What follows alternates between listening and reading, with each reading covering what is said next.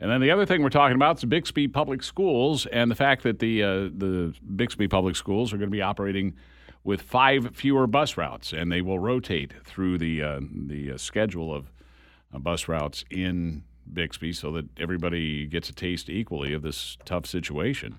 Let's find out what has led up to this with Bixby School Superintendent Rob Miller. Good morning. Good morning. Thanks for joining us this morning.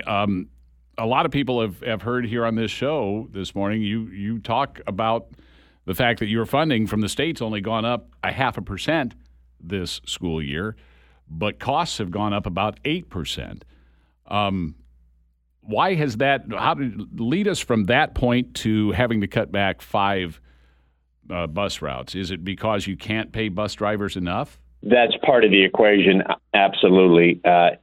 In order to be competitive with local businesses and retail and some of the other industries that we have in this area, we have to be able to pay a competitive wage.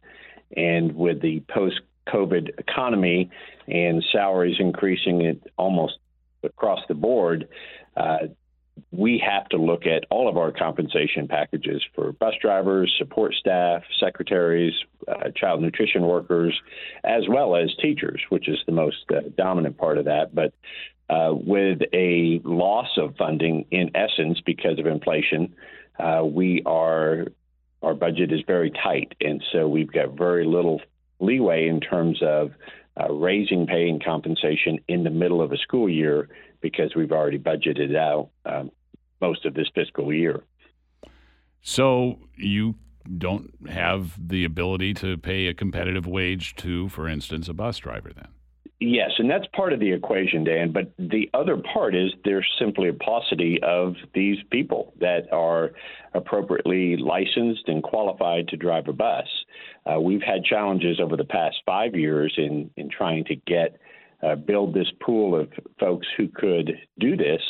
And, the licensing requirements have become more stringent, which makes it more difficult for people to get those licenses. And the people that are interested in doing this, simply that number has gone down. And so what, in essence, is happening is all of the local districts around Tulsa are competing, essentially fishing in the same shallow pool of qualified candidates to fill the routes that we have. Plus, another factor for us is that we've grown 1,200 students in the last 2 years.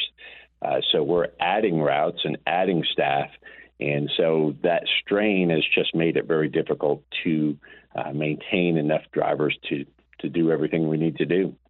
So if you have said if a parent can't get their child to school on the day that their bus route is not going to go for, not going to run, what do they do? You said contact the principal. What are some of the ideas that you have in mind so that way these children don't miss out on instruction?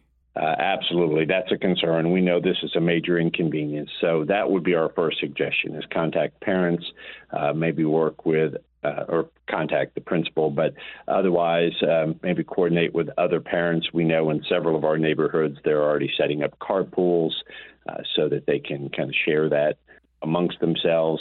I also want to make it clear that none of our required routes for students on IEPs or students that are homeless or students that have transportation as part of their education services, those are uninterrupted. So those students will have transportation no matter what.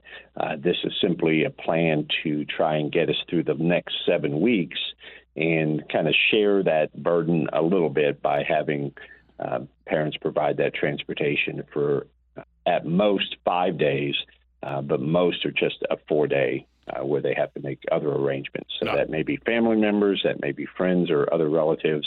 If they can't make it, we'll just have to record that absence, but work with the parents so that their child can still receive some educational services if they're unable to get to school. I know that you know this. Other school districts are using teachers as bus drivers. In fact, we heard from one of them a couple of times this morning. Here's his most recent open mic. This is the teacher bus driver again. I just finished my morning run on my way to the classroom. I don't know how much longer I can keep this up as well. because it's really exhausting and it's affecting me in the classroom. I bet it is. I can't imagine doing one of those jobs, let alone both. What about the idea of using teachers or other employees to run some of the bus routes? And that's exactly what we've been doing for the past couple of weeks. We've had our director of transportation, our assistant director, our dispatcher, our record driver and mechanic, our director of operations. We've had a wide variety of folks picking up routes to fill the gap. We've just gotten to a point with 2 additional resignations at the end of October where it became unsustainable. Wow. And that was the trigger that caused us to adopt this temporary plan, we hope, to get us through the rest of the semester. I'm going to play one more open mic here. This gentleman's very blunt, but he gets at, I think, a common theme that's worth addressing. So here we go. So instead of taking what you got and making it work, maybe some kids show up late for school, maybe some kids have to show up early, bus drivers have to work a little longer. Instead, what you do is you get on radio and TV talking about not enough money, canceling the route. So I think what his point is, you use this moment to make a political point. Is that what you're doing, Rob? No, not at all. It truly is not. We work really hard to try and recruit and train these bus drivers. The political point is really about just funding of public education.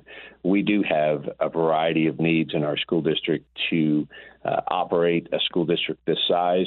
Approximately 89% of all the dollars that we receive go directly to employee salaries and benefits.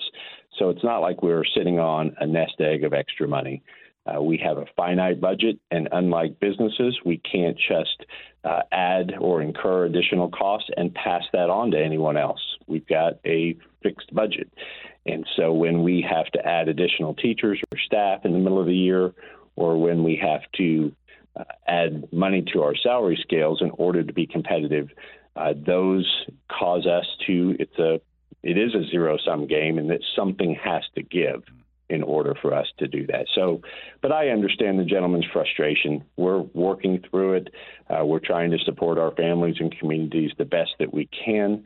But there are times when we simply don't have a solution other than trying to find more bus drivers, and we're very active in trying to do that. Bixby School Superintendent Rob Miller. Thanks for joining us. You bet. Thank you. For the ones who work hard to ensure their crew can always go the extra mile, and the ones who get in early so everyone can go home on time, there's Grainger, offering professional-grade supplies backed by product experts so you can quickly and easily find what you need. Plus, you can count on access to a committed team ready to go the extra mile for you. Call, click Grainger.com, or just stop by. Grainger, for the ones who get it done.